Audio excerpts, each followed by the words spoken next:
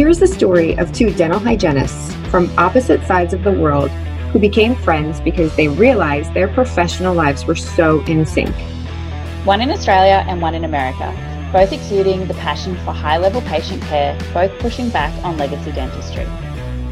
If you're ready to revolutionize the practice of dental hygiene through science and innovation, join us as we are disrupting dentistry.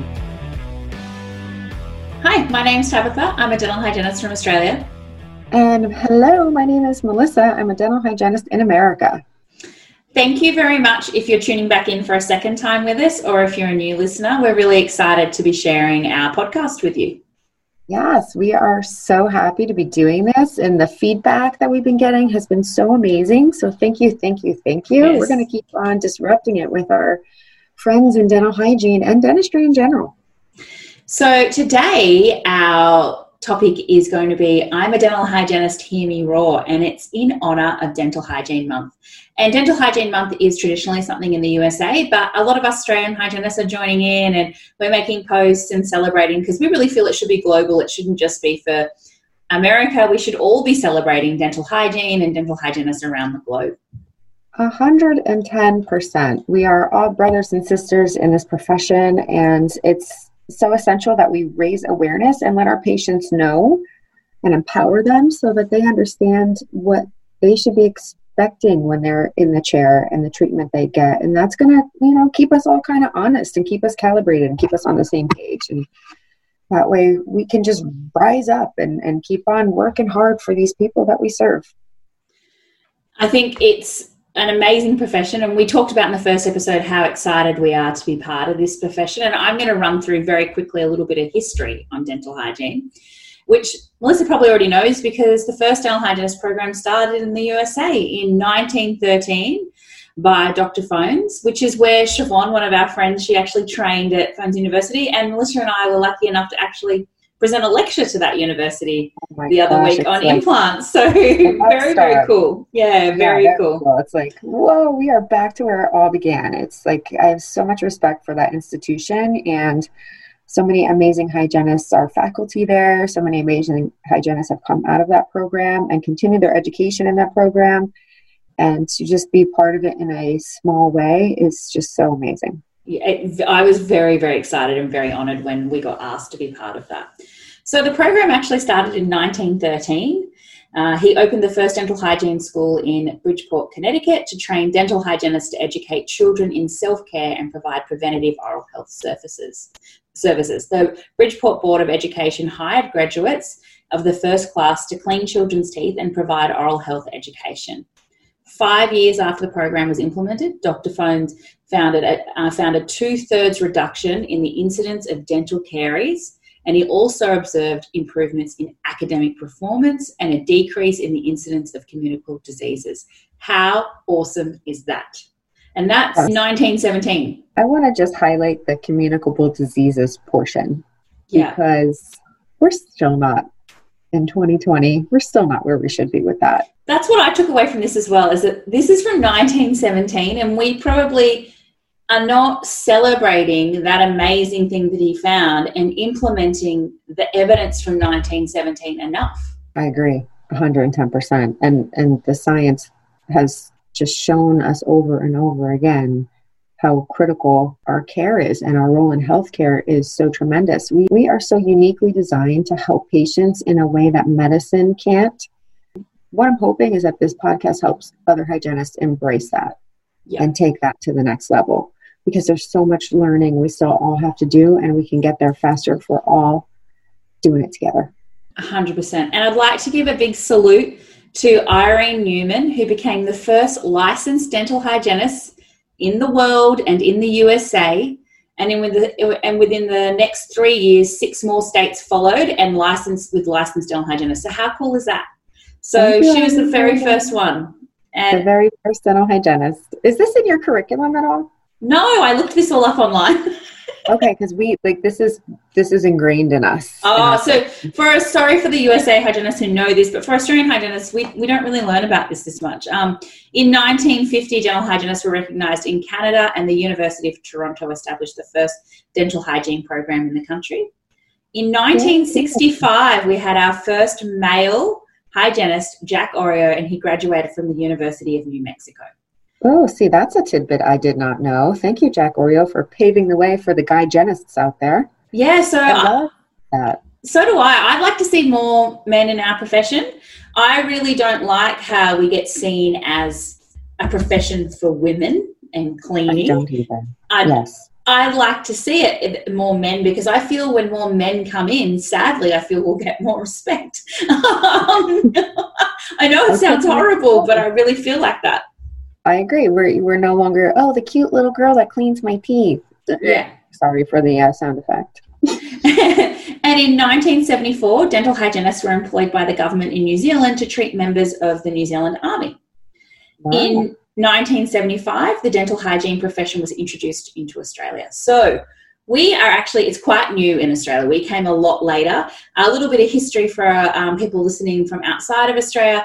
The first dental hygienists in Australia were actually imported from the USA, and we've got a strong American dental hygienist history within Australia because we didn't have a school here to start with, so dentists would bring American hygienists in to teach, which is super exciting. But it was actually illegal for a long time in Australia, and there were dentists that actually had to work together and go to the High Court and fight for dental hygienists to be legal in Australia because they were working illegally for a little while. So there's a really cool history behind the first dental hygienists here, a lot of them American, really fighting for the rights for dental hygiene and bringing it into Australia. And so I salute all of them, those really hardworking, that everything was up against them and people were really against them and people didn't know what they were and they thought they were stealing work and they didn't want them in our country. They've paved the way for so many of us, and I wouldn't have my career without them. So if any of them are listening, or if you know them, give them a big hug for dental hygiene month and say a big, big thank you for it. That's something, I love that you made that point, because I think in National Hygiene Awareness Month, we should recognize the trailblazers and the out-of-the-box thinkers and the fighters who wouldn't take no for an answer and just kept pushing through, and let that inspire you in your very own operatory. Because I know from myself in the past, I would, get excited about something and ask the dentist or the office manager if we can implement something different, and I would get a no, and I would just get deflated and put my head down and keep trucking along. And I don't want other people to feel that way, Yeah. I've been very blessed that I've had people in my life mentor me and show me the way and say, no, don't take no for an answer, and rise up and do this and keep trucking along and you'll make it happen. And just what you shared about getting dental hygiene recognized in Australia is exactly that kind of mentality. So don't let people tell you no. Just keep pushing forward. And sometimes if you keep getting a no over and over and over again in that particular office, maybe it's time to sit back and think and reevaluate. Is this the spot I should really be right now? Maybe it's time to move on. And that's okay. There's very few hygienists that start in an office and finish in an office. No, and I don't think I want to. No, and you know what? I personally, I don't know about you, Tabitha, it's the longest I have lasted in a practice. At that point, I guess it's like I feel like I've done everything I could have done in the practice into the hygiene department, and it's running well. And I don't know. I'm 8 years is the max for me.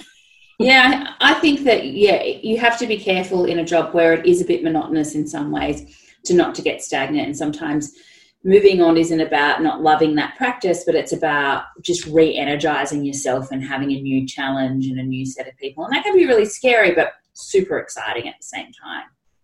100%. And loving yourself enough to know that it might be time to go. After the quick history of dental hygiene, I want to know what your top 3 reasons why you're proud to be a dental hygienist. Oh my gosh, top 3. Okay, well, I can change people's lives in a meaningful way every single day with my job. I get to interact with so many different people, and I get to make unhealthy people well. You stole my 3 top things. I'm sorry, Tabitha. That's because you're my sister from another mister. I feel exactly the same. So, making people healthy, I think we do get to change lives. And I love meeting new people or the relationships that you build with your existing patients. Oh my God, absolutely. They're equal. And just learning the things I learn from my patients is something that I really, really love. The stories they tell me or the advice that they give me or the things that they share with us. Because I really feel patients share a lot with us in our profession. They really open up and tell us a lot of things. And that's a really big honour to have people share things that are going on that they're upset about or they're happy about.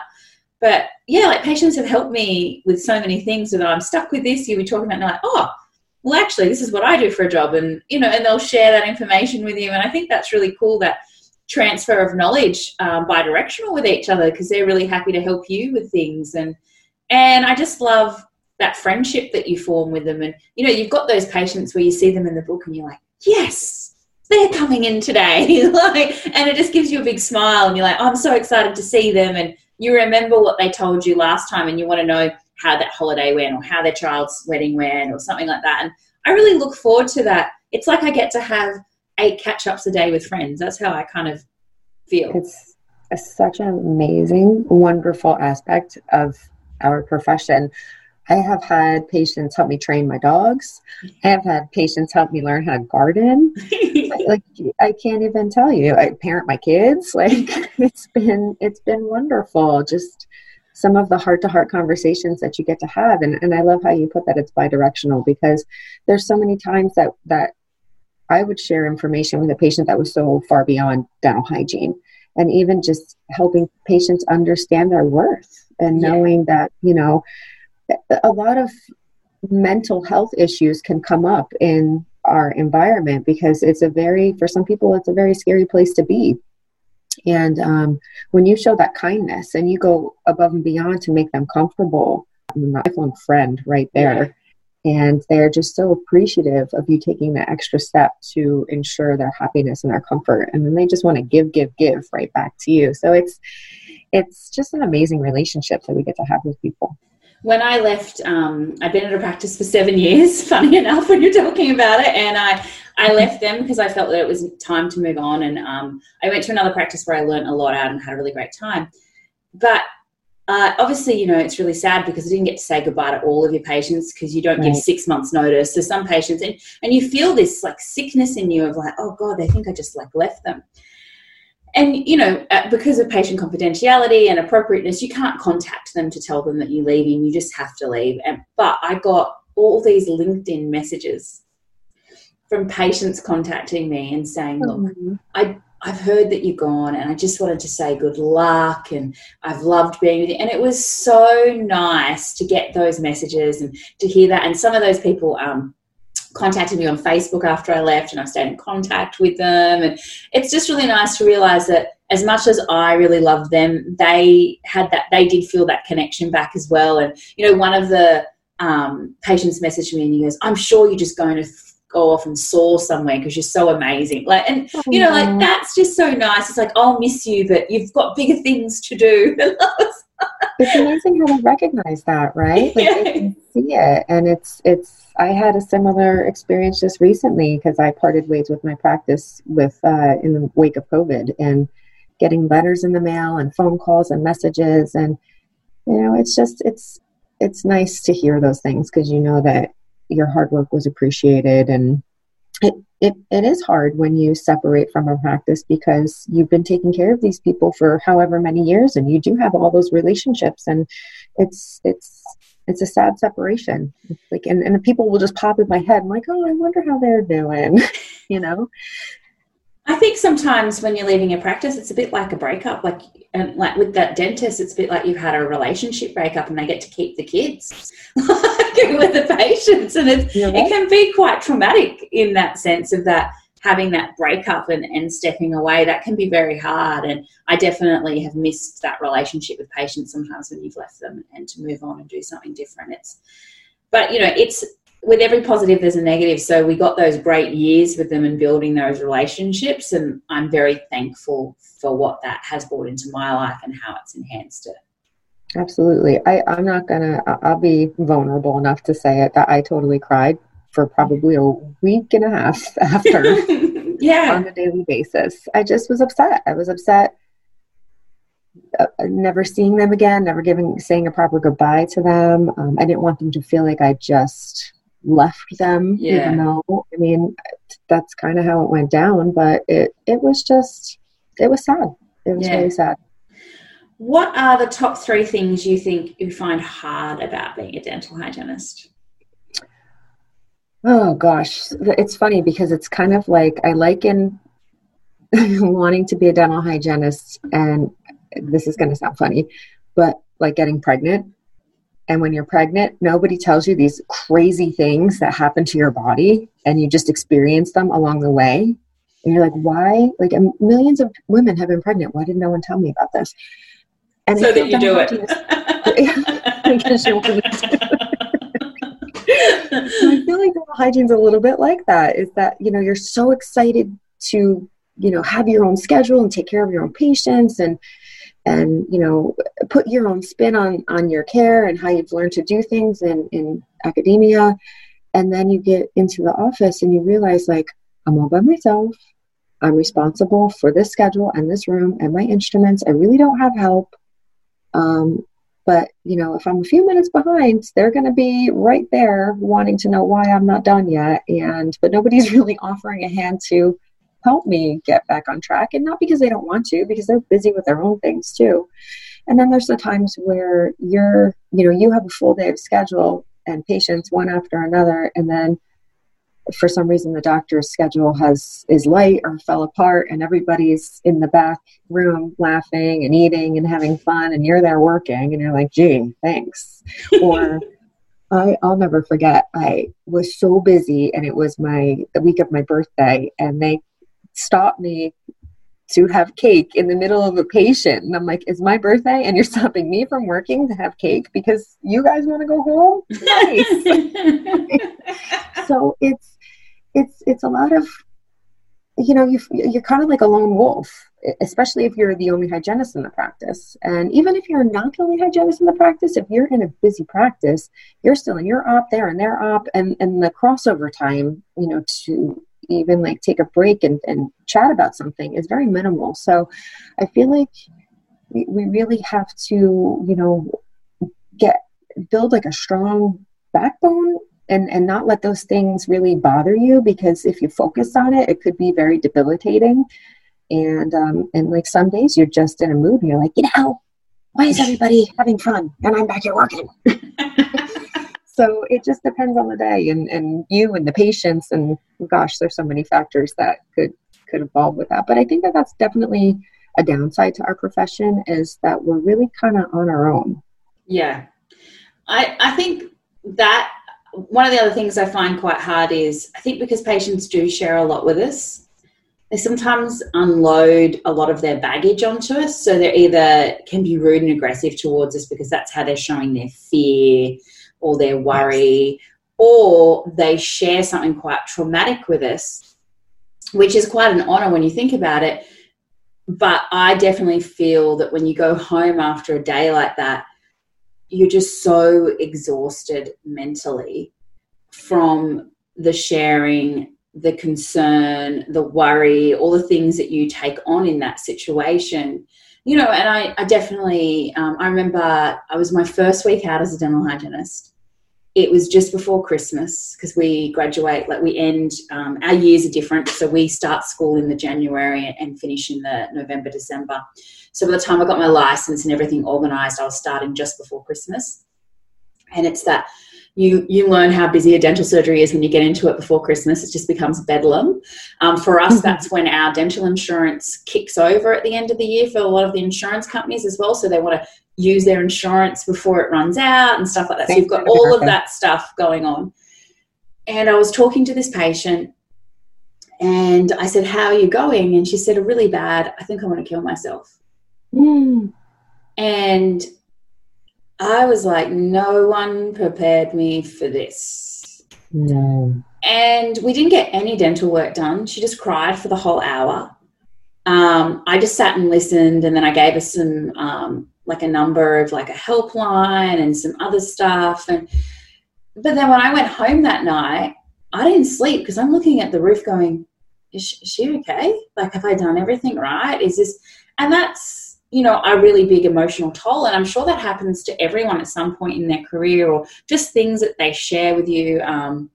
You know, a patient that shared with me that they'd been sexually assaulted and that's why they were so nervous in the practice. You go home and you think about those things and you really take it on. So I found that, for me personally, a very difficult aspect of dental hygiene, because I do connect with those patients and I do build those relationships, and I do really love my patients as people. When they have something traumatic happen to them, or, you know, they lose a partner or a child or something like that, that is an emotional day. And you come home and you just feel like, I am spent. And it's a really important lesson if you're a new grad to learn really quickly how to take care of your own mental health in those situations, because it can really get you down if you're not careful.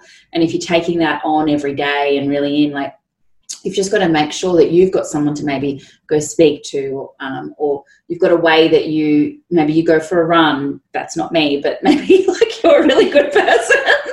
Maybe you eat your feelings like me, but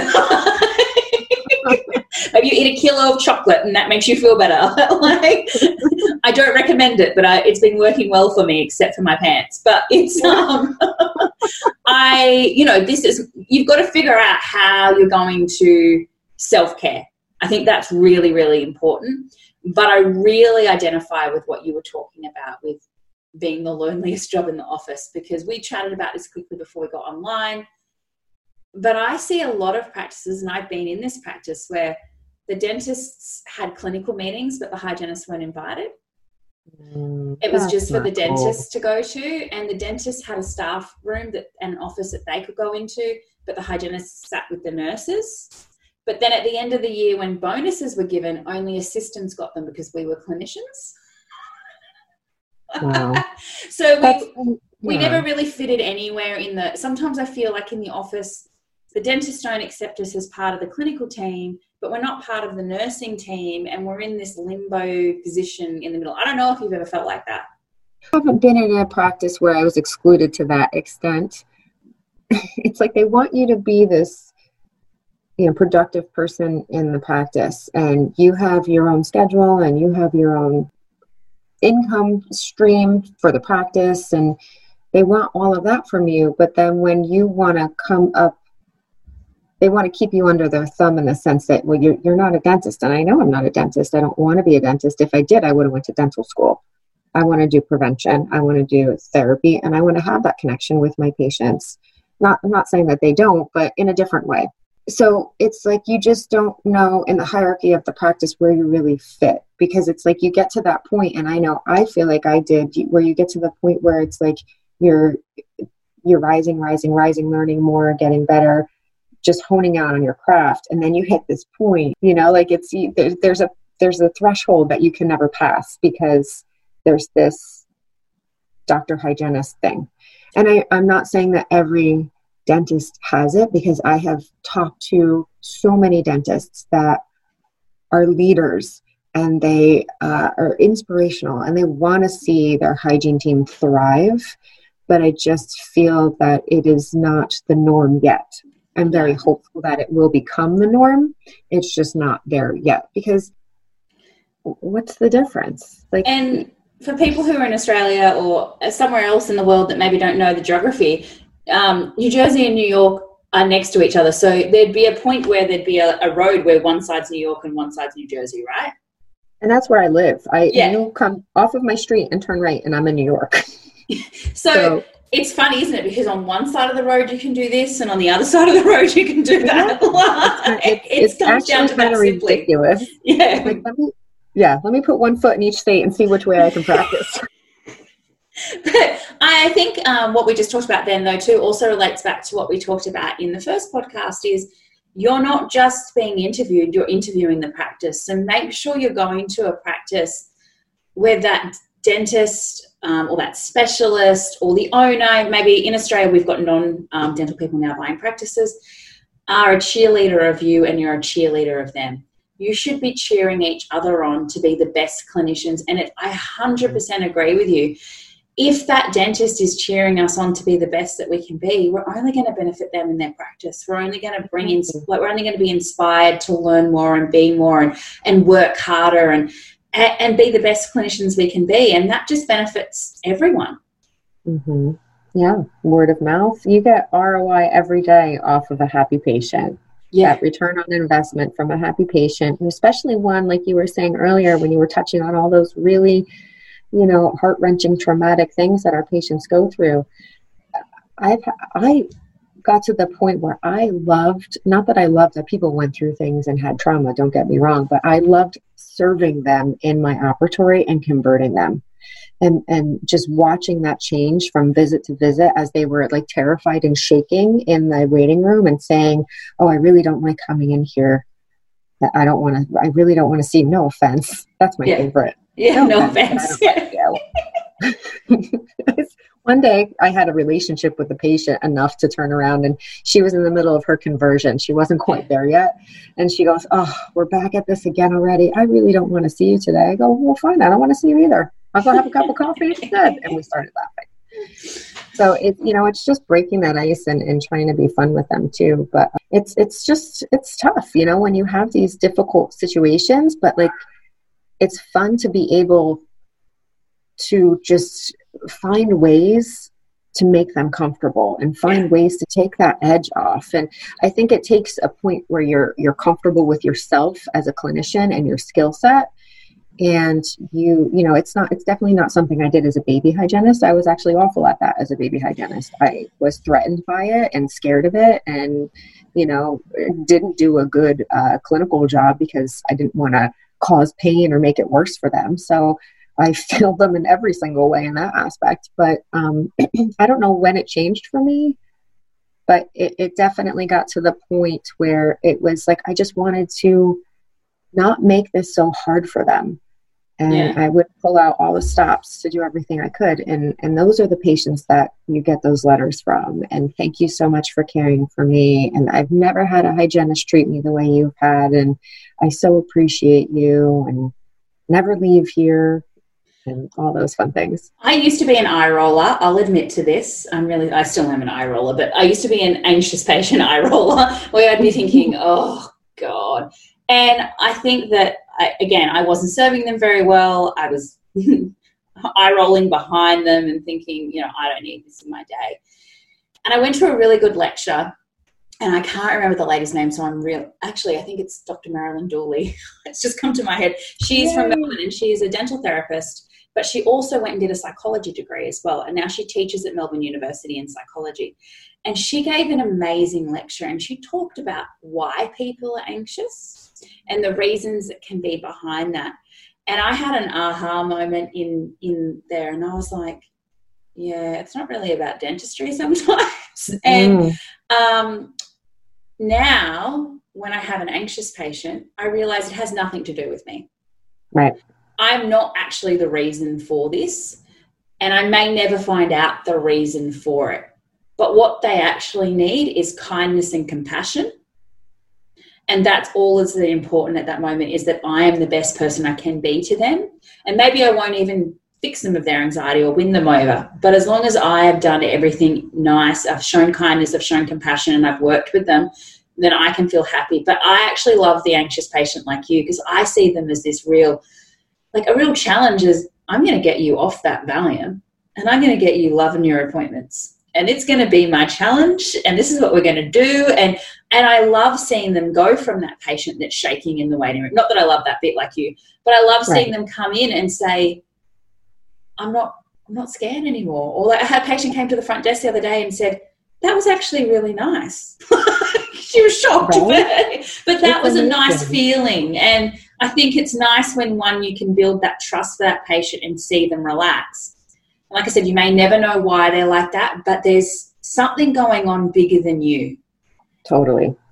You're actually nothing to do with this, so stop thinking it's about you.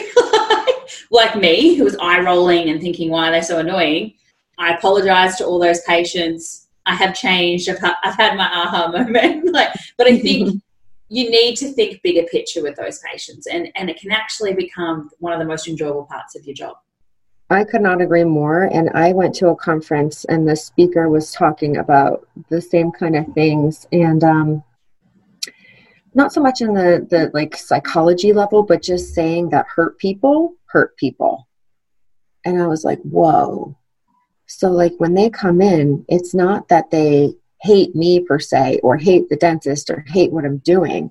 They have something going on in their life, and it'll come out as, you know, being a little aggressive to me, or, you know, just being a little bit rude and this and that. And I think it's your journey, not just as a dental hygienist, but also as a human being, working on your own mindset and mental health and things in that aspect that helps you manage people like that better. Yeah. Because it's, you know, when you finally are able to learn exactly what you said, it's not me, it's their own issue. And you don't know what people are dealing with, you know, you have no idea what they just did before they walked through the threshold of your practice, or what's going on in their personal lives. And a phrase that I had adopted a few years ago was, you know, whenever I tell somebody what I might see going on in their mouths and the treatment that would be the best way to handle the situation, I always say, hey, but you know what? It's got to fit in your life. Yeah. And if it doesn't fit in your life right now, here's what we can do to kind of buy you some time till it does. Or, you know, obviously if there's an infection, it's a different conversation because we need to take care of that immediately. But if it's something that is, you know, not so much like a elective, but something that's not so pressing that it needs attention now, I always would use that with patients. I want you to make an educated decision, but it also has to fit in your life. And it just seems that, you know, you're presenting the treatment to them, but you're not being, you know, so pushy. I got one of those reviews once years ago about the hygienist and her hard sell ways. And I was like, what a jerk. But then it's like, it took me a minute to look back and be like, wait a second. How are you approaching this? How are you presenting this to these people, you know? And I think sometimes we have this perception of, you know, being on this. We have, number one, we have patients laying in a very vulnerable position. So if we're telling them something while they're laying down and mouths open, it's kind of like we're nagging them, or like can be perceived as us kind of yelling at them. So I think a lot of it too is when you have to have a discussion about something that you need your patient to take action on, it's important to sit them up and have an eye-to-eye, knee-to-knee conversation rather than hovering over top their bodies. Because it's all these little things that you don't even know how they're perceiving your messaging to them. Yeah. And that's, you know, just being in that vulnerable position, it kind of takes them out of the equation of being able to have a voice, I feel. I think this touches really on, we've got a mutual friend who's an amazing dental hygienist in America called Miranda Beeson, and she talks a lot about communication and personality types as well, and that kind of links into that. And I think that could be an episode on its own. We'll have to have Miranda on. Definitely. But learning communication, learning about the way the patient wants to be communicated to, things like that, not speaking to them while they're laying down and feeling vulnerable. Like, they're really important skills that we didn't really go over that much when I was at university, and I'm not sure if training is going over it now. They could be, but they will help you. And I assure you that the courses that I've done in this, and I've heard Miranda speak multiple times, and I've done other personality like DISC courses and other courses through that on communication. And every single time I do one, I get so much out of it. Oh, 100%. So much. It's such a big help. And even just learning about myself, about things like, so people think that's rude because I'm not meaning it like that, but exactly. I just don't have I just don't think about that. I'm a very direct person. Like, I want to get this and this done. And then I forget the pleasantries sometimes when I get really busy. Some people really need that, I found out. I mean, when I'm in the zone, I'm the same way. I'm like, we got to go, you know, because we have 60 minutes to do A, B, C, D, E, F, G, all the way to Z. Like, there's a lot we got to do. And if you're waltzing in here 5 minutes late, I'm like, let's go. I'm already a step behind. Yeah. So sometimes it's hard not to show that. And there's a really fine line with that, because you want your patients to know, hey, you know what? You're late, and that's a disrespecting, you disrespected our agreement. Our agreement was for you to come at this time. So it's like, that's a really tough situation there handling that. And you know, I learned something about just saying to patients, like when I'm late for them, because, you know, with the schedule and things, that happens all the time. I would, instead of saying, I'm sorry, I'm late, I would open the door and say, thank you so much for your patience. I appreciate your patience. And it's just like those little shifts in verbiage that make things different. Because a lot of times I'm late for things that I couldn't control in my schedule, you know, like waiting for a doctor scan forever. And I saw this thing in RDH magazine where it did an appointment breakdown, and, you know, it had, you know, introducing the patient, medical history, and then it had waiting for the dentist 2 minutes. And I honestly wanted to email RDH magazine and say, where's this utopia? Because I'll go work there. Because I've never... 2 minutes? 2 minutes? Where is this place? Let me know, because I've never heard of it. I did show it to my boss at the time, and I'm like, see this? They say 2 minutes. You have 2 minutes. That's from the second I call you to the second you put your instruments down. You have 2 minutes. 20 seconds. Let's go. We should start timing them. Yeah, I laughed so hard. I was like, what about 15? Waiting 15.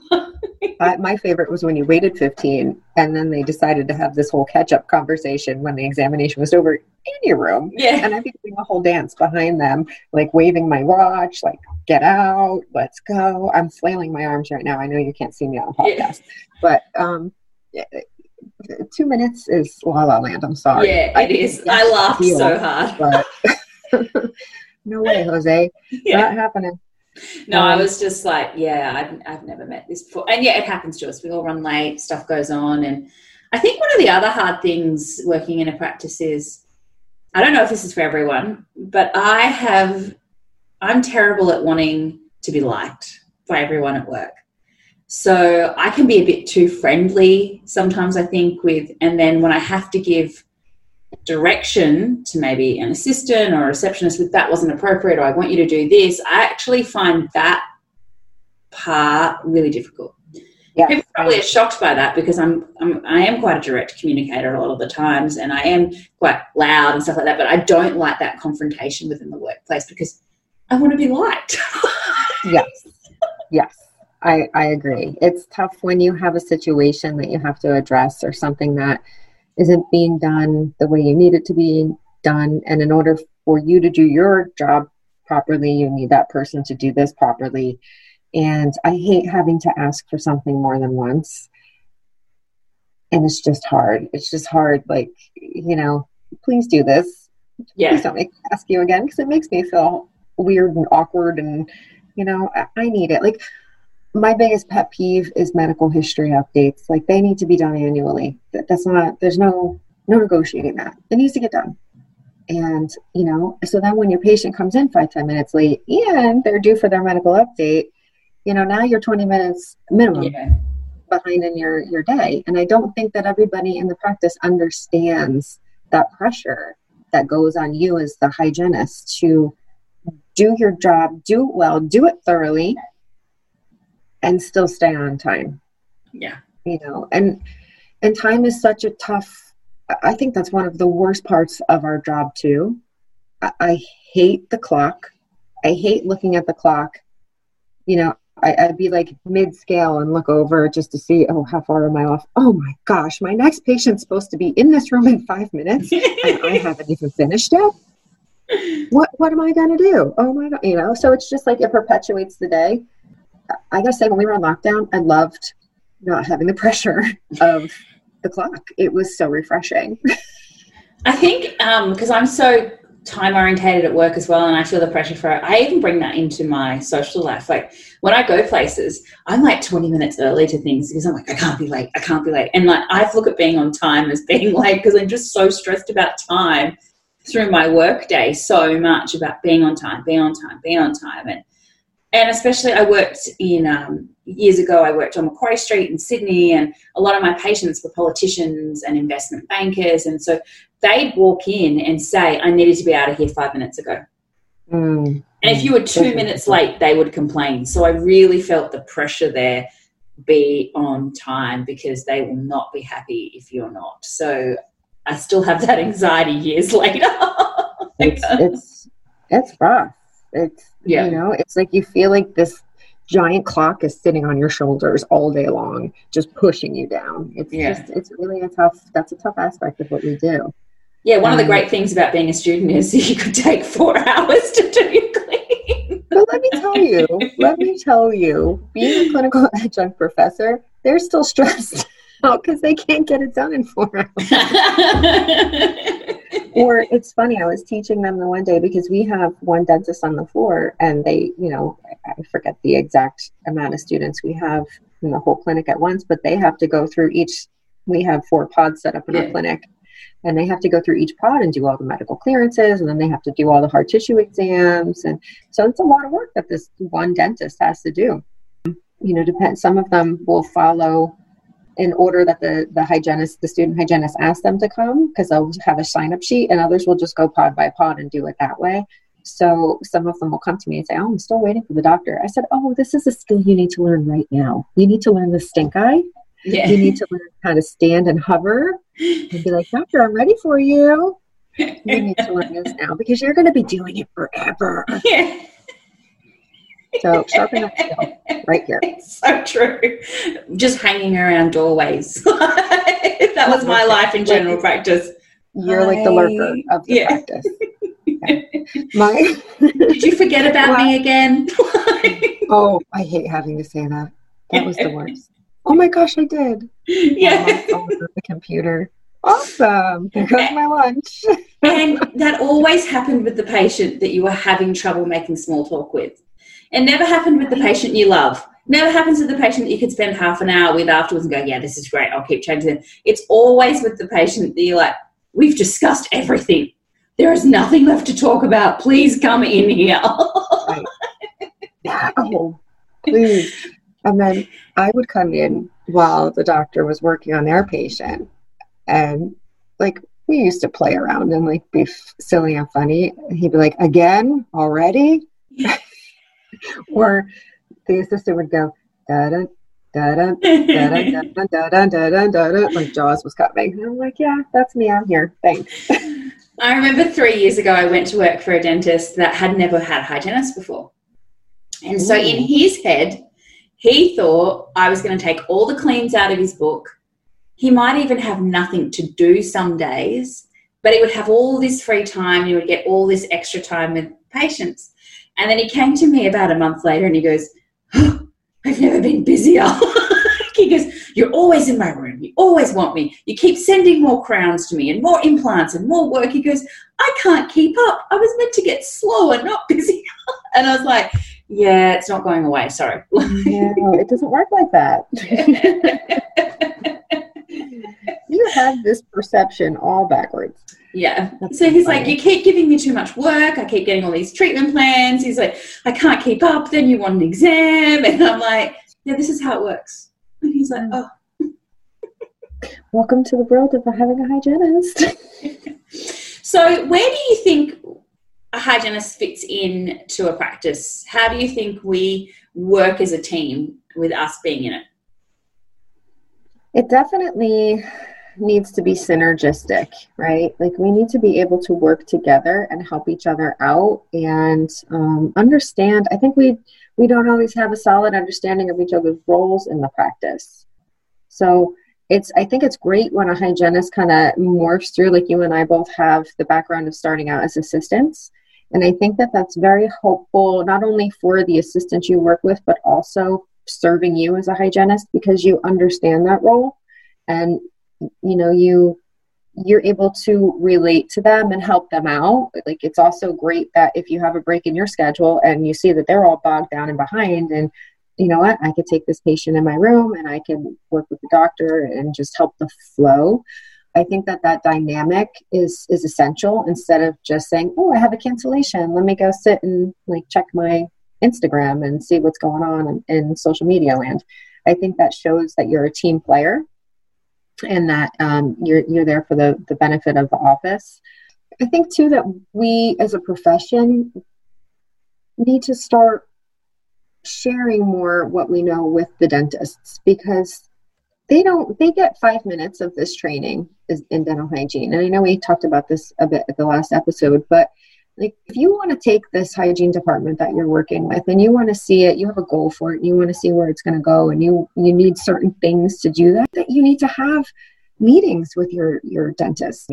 I think that you need to, set up these meetings and discuss your goals, discuss how you can implement certain things, discuss certain technologies that you want to be able to utilize and elevate the hygiene department.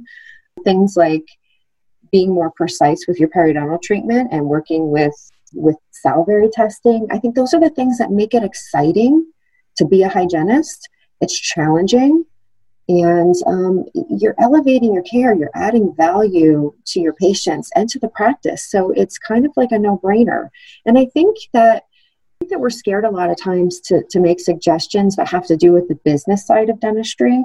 And I'm not going to say that I know business. I do not have a business degree. I do not have a degree. Well, I do have an organizational management degree, but it's not like an accounting or business in that sense kind of degree.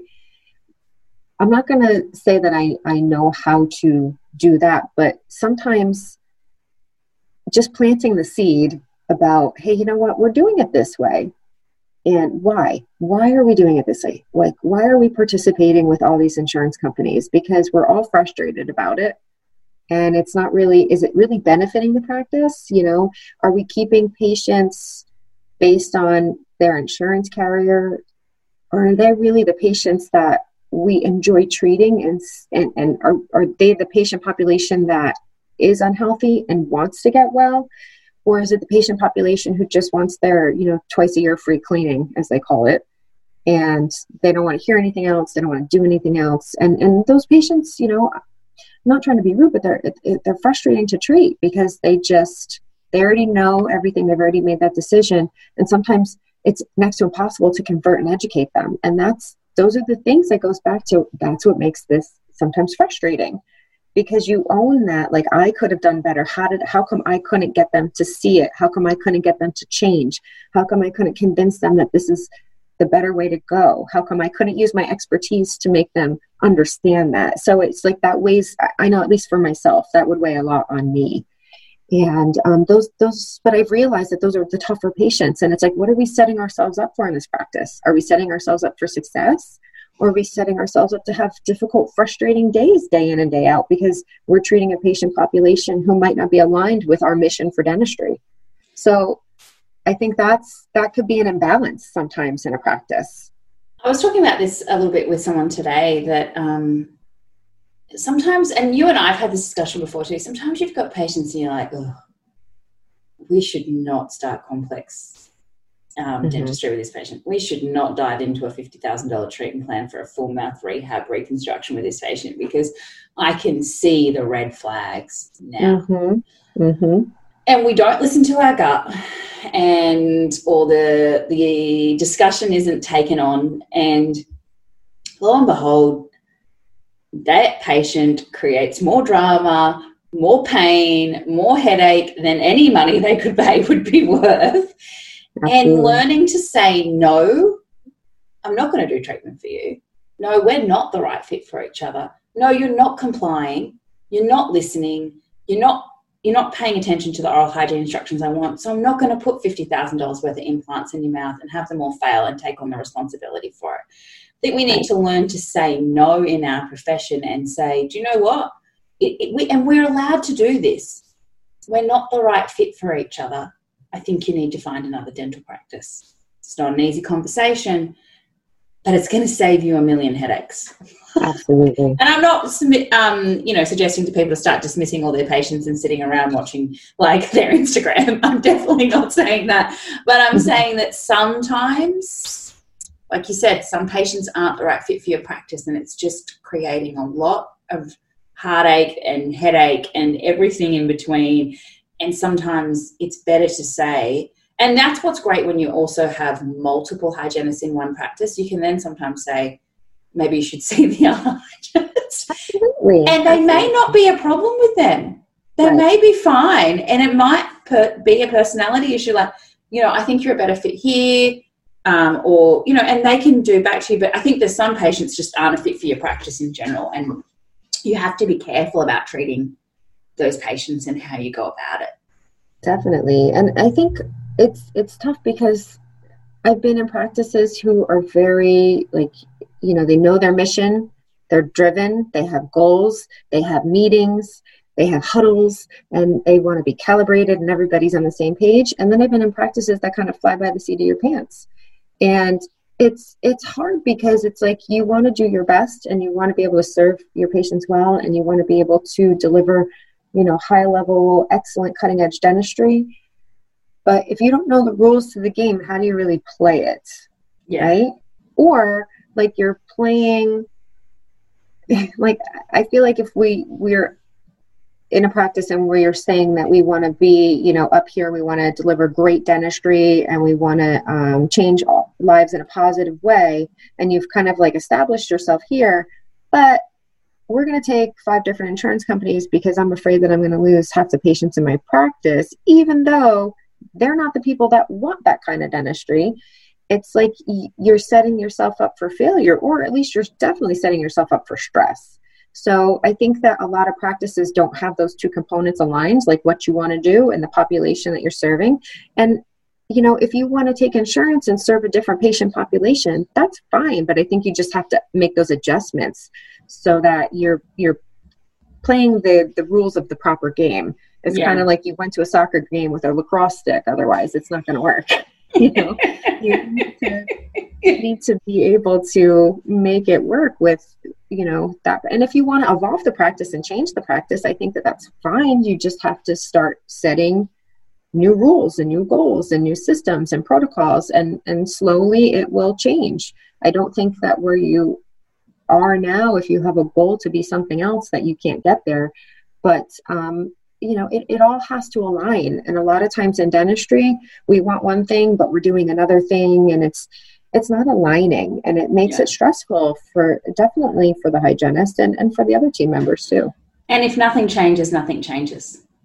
Right. So if you want things to change, you have to implement that change. You have to look at, well, do we want to change procedures? Do I want to change protocols? Do I want to change jobs? Do I want to change, what am I going to do? And it keeps coming back to what we talked about a lot in the first episode, and we've mentioned it again, is interview that practice when you're going. Ask about what are their aims? What do they want to achieve? How are they going about doing that?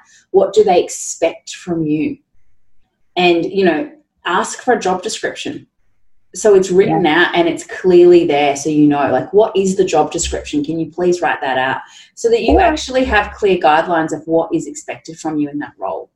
Write your dream job description. Yeah. And then present it to them. If as you're interviewing them that you decide that that's a kind of practice that you would be willing to work with, write it out, have a contract, say in there, I want a 3-month performance review or 6-month performance review, or, have it in writing. Because otherwise, knocking on the door and saying, hey, I'd like to have that moment to chat with you, it's just going to get pushed back and pushed back, pushed back. And guess what?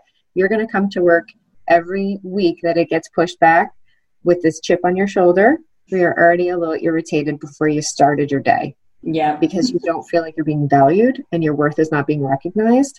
And it's going to be really hard for you to thrive in that kind of environment. So get it in writing and take control. It is your license. It is your livelihood. Take control of it. So what is your ideal practice? Well, that's a great question. Since I'm in limbo right now. I'm at the point in my career, practicing for 20 plus years where my body is starting to tell me I can't work as many hours as I used to. And I'm very blessed to work with equipment and technology like my Airflow Prophylaxis Master that makes it less taxing on my body. Yeah. And so beneficial for my patients.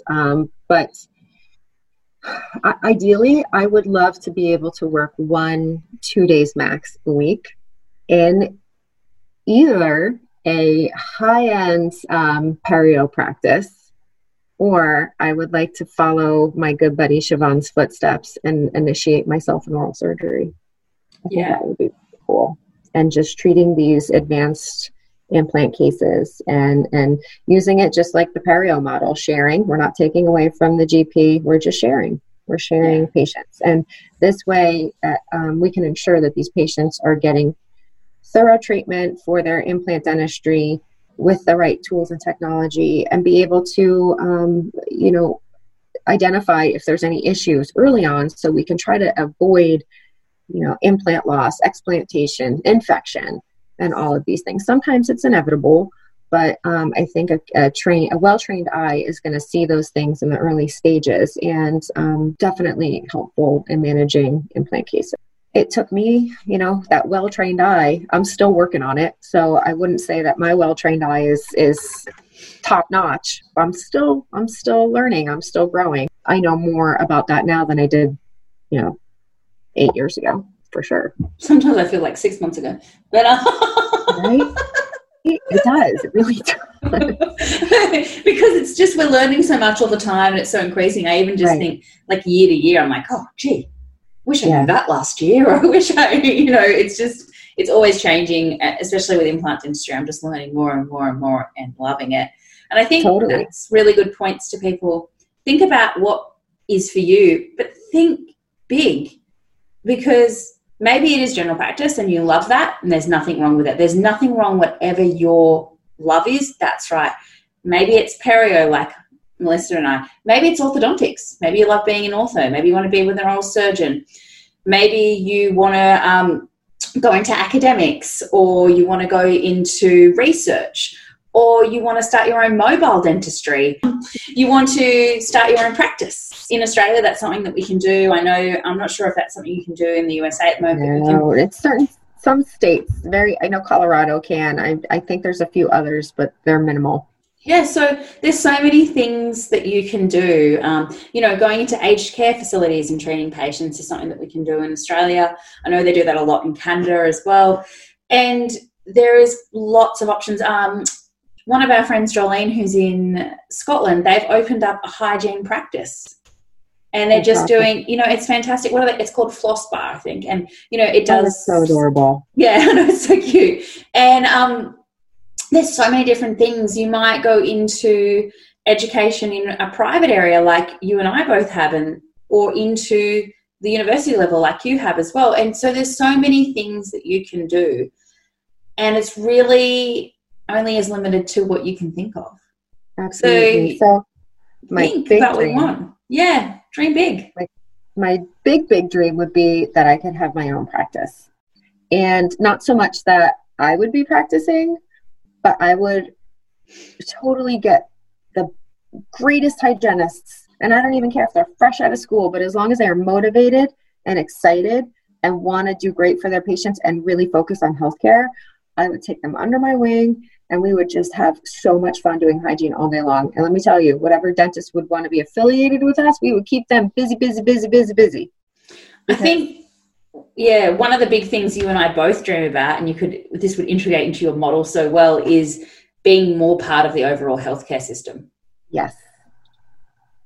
And that's another thing. Like, here's another, my good friend Eileen Prizzi and I talk about this all the time. Let's forget about dentistry and let's just go work in medicine. Yeah. How come I can't be in a cardiologist practice taking samples of biofilm out of a patient's mouth, throwing them under a microscope, identifying them and saying, see these bugs in your mouth? This is making your cardiovascular disease worse. Why can't I be working in endocrinology? We know that biofilm, periodontal pathogens have been found in the synovial fluid of rheumatoid arthritis patients. We know it's in the brains of Alzheimer's patients, the gingipains, which are a result of P. gingivalis. The connections are all there. And this kind of brings us back full circle to how we started this episode about, what Dr. Fones discovered when he employed dental hygienists and the systemic impact that it had on patients. Why are we not running with this? Why is our profession not running in the streets screaming this and making everybody aware that the care we provide changes lives and impacts lives in a meaningful way? We have so much healthcare debt in this country, and we could, I wouldn't say hygienists would eliminate that, but we could definitely help reduce those expenses. Imagine if every endocrinologist, when they diagnose someone with diabetes and they do part of their plan, they say, go next door and see my dental hygienist. That would be amazing. That would be amazing. And these are the dreams that, like, I want them to become a reality, because we can serve people in such a meaningful way. I think we need to get out of the box we've been in for 100 years. And as innovative as Dr. Phones and Irene Newman were, I like to say this a lot, I certainly don't practice the way Irene Newman did. No. She blazed a trail, but now it's time for us to blaze the next one. And as dentistry changes, just like we don't want to use the pedal drill anymore, like, you know, that was once state of the art, but it's changed and we're moving forward. We need to keep evolving as a profession and keep pushing forward. Talking about the name of this and saying this episode we're going to call it I'm a Hygienist, Hear Me Roar. I really want us to stand up and say, be proud of who you are. Be amazingly proud of this profession. Be proud of what you've achieved. Be proud of what you can do. But we are still got a long way to go. So sing it from the rooftops. Tell everyone how great this is and what we can bring, because we actually need the public in general to realize who we are. Now, America is much better at patients knowing what a dental hygienist is. But I can't even count the amount of times a patient say to me, so are you one of the dental nurses that the dentist trained up? Did you learn on the job? No. I am a dental hygienist. So many of our patients in Australia don't actually, because we're a new profession when you think about it, only really starting in 1975. We have a lot of patients that still don't know who we are, a lot of dentists that don't even understand what we do and how we can work together. And so we've got a big fight still ahead of us. And for all the new grads and even people who've been out for as long as me, there's time for you to be a trailblazer. Like, stand up. There's so many things that we can do and the way we can really advance this profession. And part of that is people understanding who we are and what we do. Right. But that has to come from within as well. You have to know what you do and what you're capable of, and you have to be proud of what you are and what you do. And then that will naturally hopefully progress when we're singing it from the rooftops saying, I'm a dental hygienist and it's freaking amazing. Yeah. You know what? I want to inspire everybody who is listening to this podcast, and hopefully by the time you hear it, it's still Dental Hygiene Awareness Month and you can post it before the month's end. Lysandra Mazianette worked with the Pennsylvania Dental Hygienists Association, and they made an amazing YouTube video called The Best Kept Secret in Healthcare.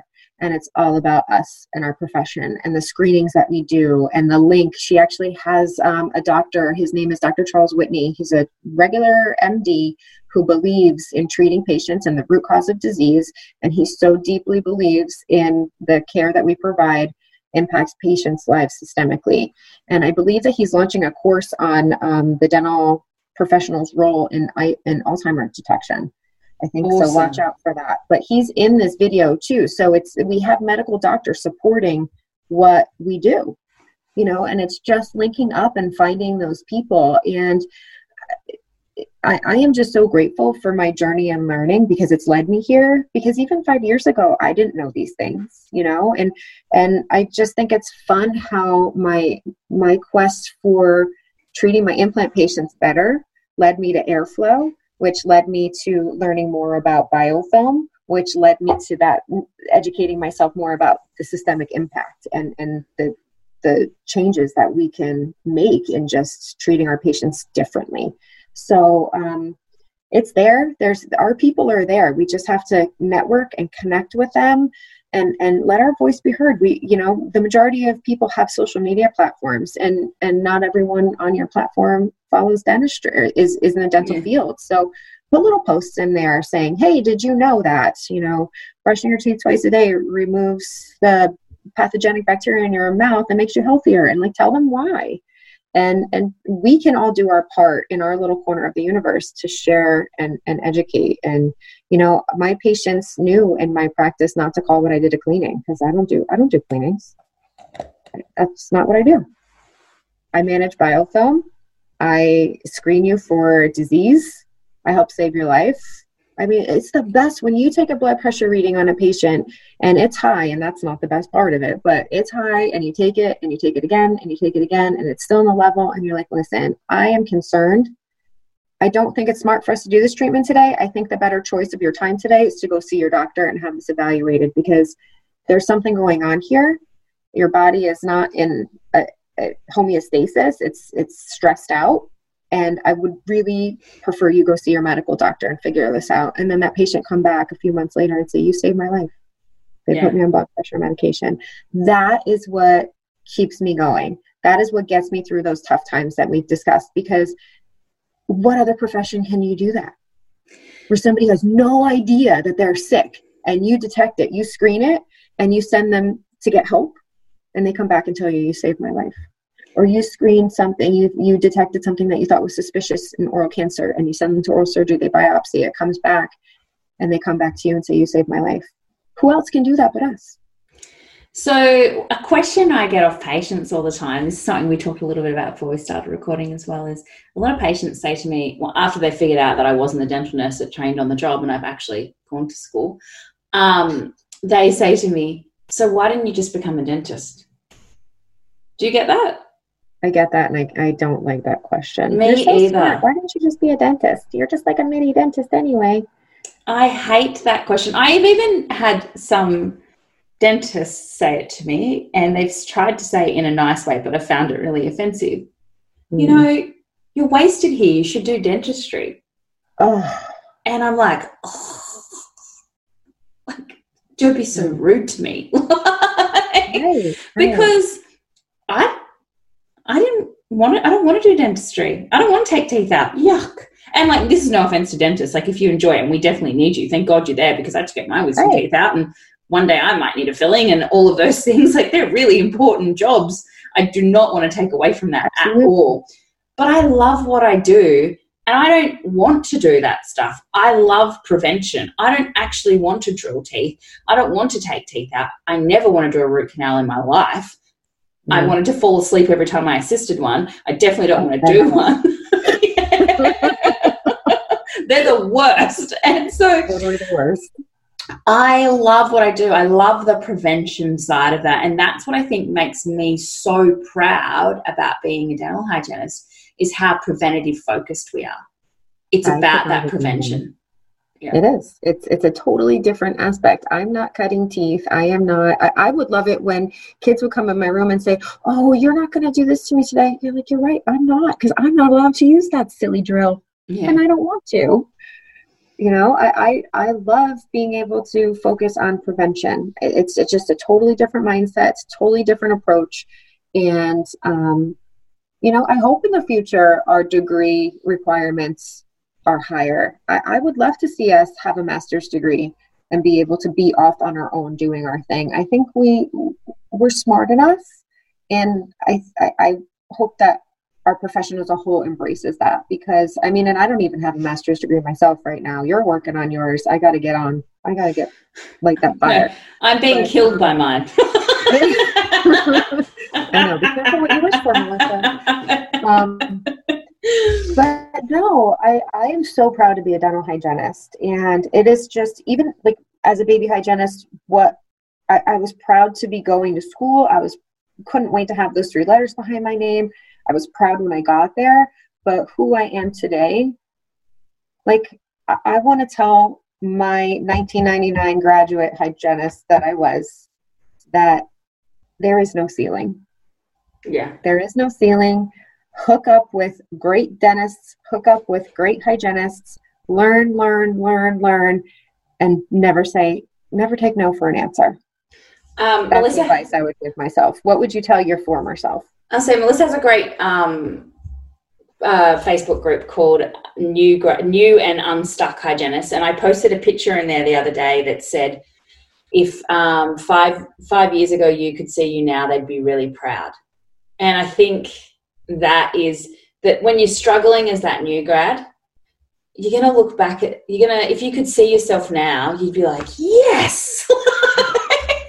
So I think my advice for that new grad is, it does get easier. you'll still be challenged if you let yourself be challenged. Like, we keep finding ways to challenge ourselves and learning more, and that's an amazing thing. But it will be a different type of challenge. It won't be as scary as it is in the beginning. It will get easier. And I think the biggest bit of advice I want to give new grads is, you are going to get asked to do things that you don't agree with.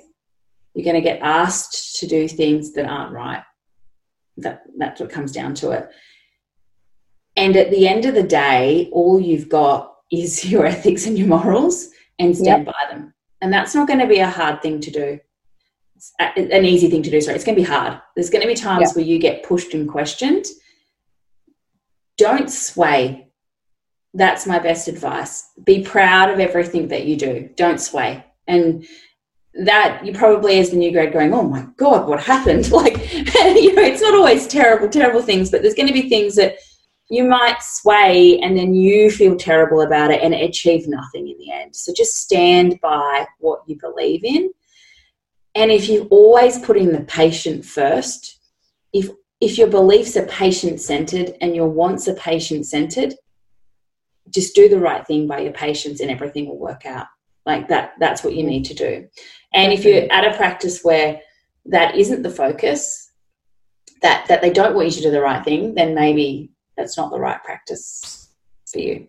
Because you have to be able to put your head on the pillow at night and know that you've done everything to the best of your ability and you've treated the people you were called to serve well.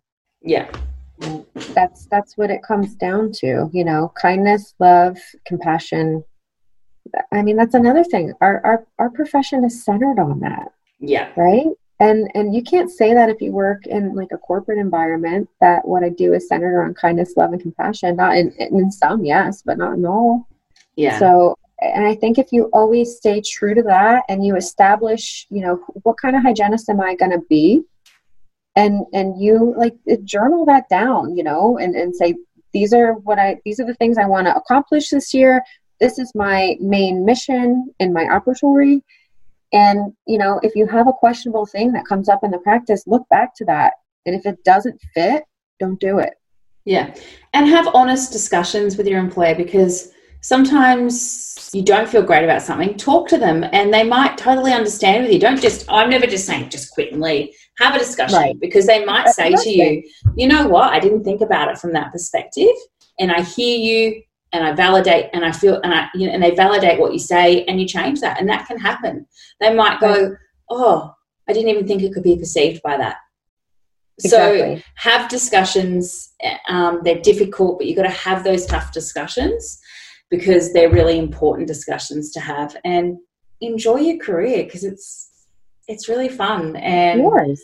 I am so happy that I found dental hygiene. It's allowed me to do so many things, so many opportunities I've been able to give my kids and myself. And I've met so many amazing people that I don't really have many non-dental friends anymore. And I really just embraced it. But I've met so many amazing people, Melissa included. I've got to travel and meet people and meet like-minded people and share our ideas and things like that. And it's brought me so many amazing experiences, from patients to clinicians to work colleagues, that I feel really, really lucky.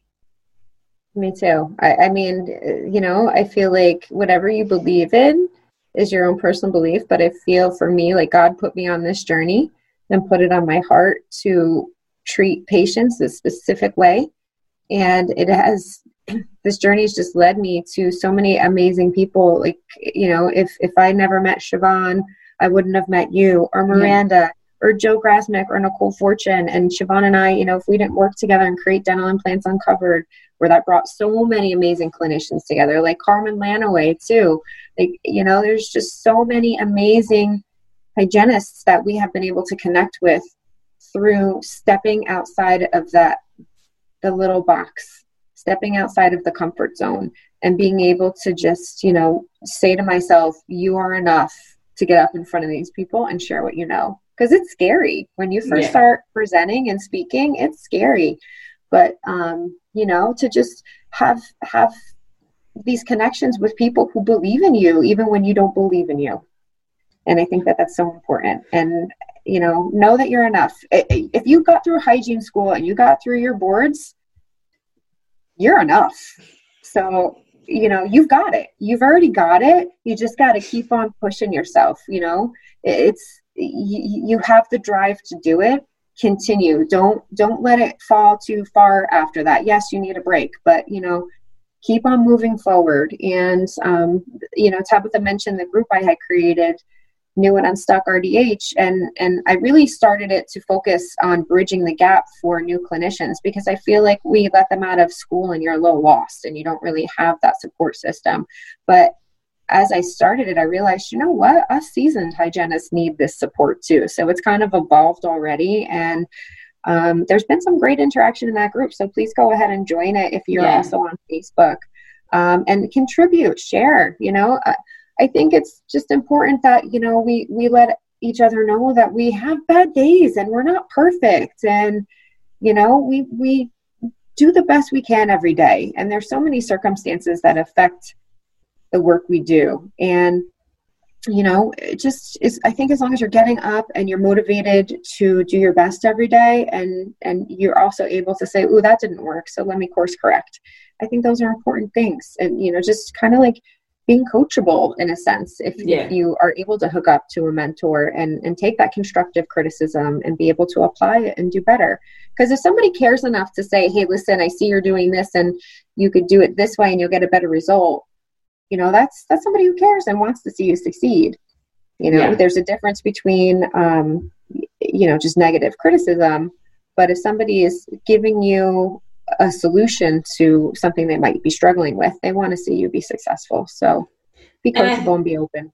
And I think, change, it's inevitable. It's in everything. And it may be small things, but be really open to change, be open to new technologies, new way of doing things. The way I treat my patient now is so different to when I graduated. And that's because when I graduated, I learned with the latest technology for that time and the latest skills, but then that's not the same anymore. That's changed. So even for hygienists that have been out 15, 20 years, you need to keep reevaluating, looking at the scientific evidence, looking at the changes. Because if you're still practicing how you were 20 years ago, then you're not giving your patient the best possible outcomes, because we need to keep changing with the technology. When I graduated, it was all about calculus. Calculus. And biofilm, whatever, it was there. The prophy that I did at the end was for making the patient happy. It wasn't therapeutic. Right. Now I understand the therapeutic needs for biofilm. And it's not all about calculus, it's about biofilm and calculus. And biofilm was actually way worse. So all of those things have changed and evolved. And if we're not staying up to date, then, when I graduated, we were root planing. Right. Same. And we now know that that's not the correct method. We want to be root debriding. And so we need to keep up with those changes. And I think that's the biggest thing, is be open to change and really move with it, because that is what's going to keep your career exciting and give your patients the best outcomes. Yep. When I graduated, they said, "Make the root feel like glass." No, that's not good. We've just eliminated any ability for any kind of attachment. There's some more patients we need to apologize to, but I'm sorry. I did the best I could with what I knew then. I know better now. I do better now. I swear. But that's it. At that time, though, you provide the best level of care to our knowledge. Yeah. And that's all we can do, is stay with the evidence. Don't get upset when things change. It's just we're learning more. Everyone's learning. The researchers are learning more. And, what we say is amazing today may not be the same in a couple of years' time. We may be seeing something different. Definitely. It's an evolutionary process. Yeah. So, hey, disruptors, thanks for being with us today and listening to our chats. Tabitha and I'm sure that you well know at this point that we love our profession so much, and we just hope to motivate and inspire others to feel the same way. And, practice, don't shoot for the standard of care, shoot for beyond it, because it's a good place to be. Any closing remarks, Tabitha? Thank you for taking the time to listen to us if you have. I really appreciate that. That's actually quite a big honour for us that you're spending some time listening to us chat with each other. And if you have suggestions, send us an email, or you can go onto our Instagram or to our Facebook and leave a comment and just let us know what you think you'd like us to talk about or subjects you'd like to hear about, and we'll try and make that happen. Or if you're a badass hygienist, let us know, and we'd love to have you on the show too. Yeah, exactly. So please make sure you leave us a review when you listen, and subscribe and share. We so appreciate it. We're just growing our disrupting dentistry family. Yeah, and keep disrupting. Keep disrupting. Have a great week, everybody. Bye.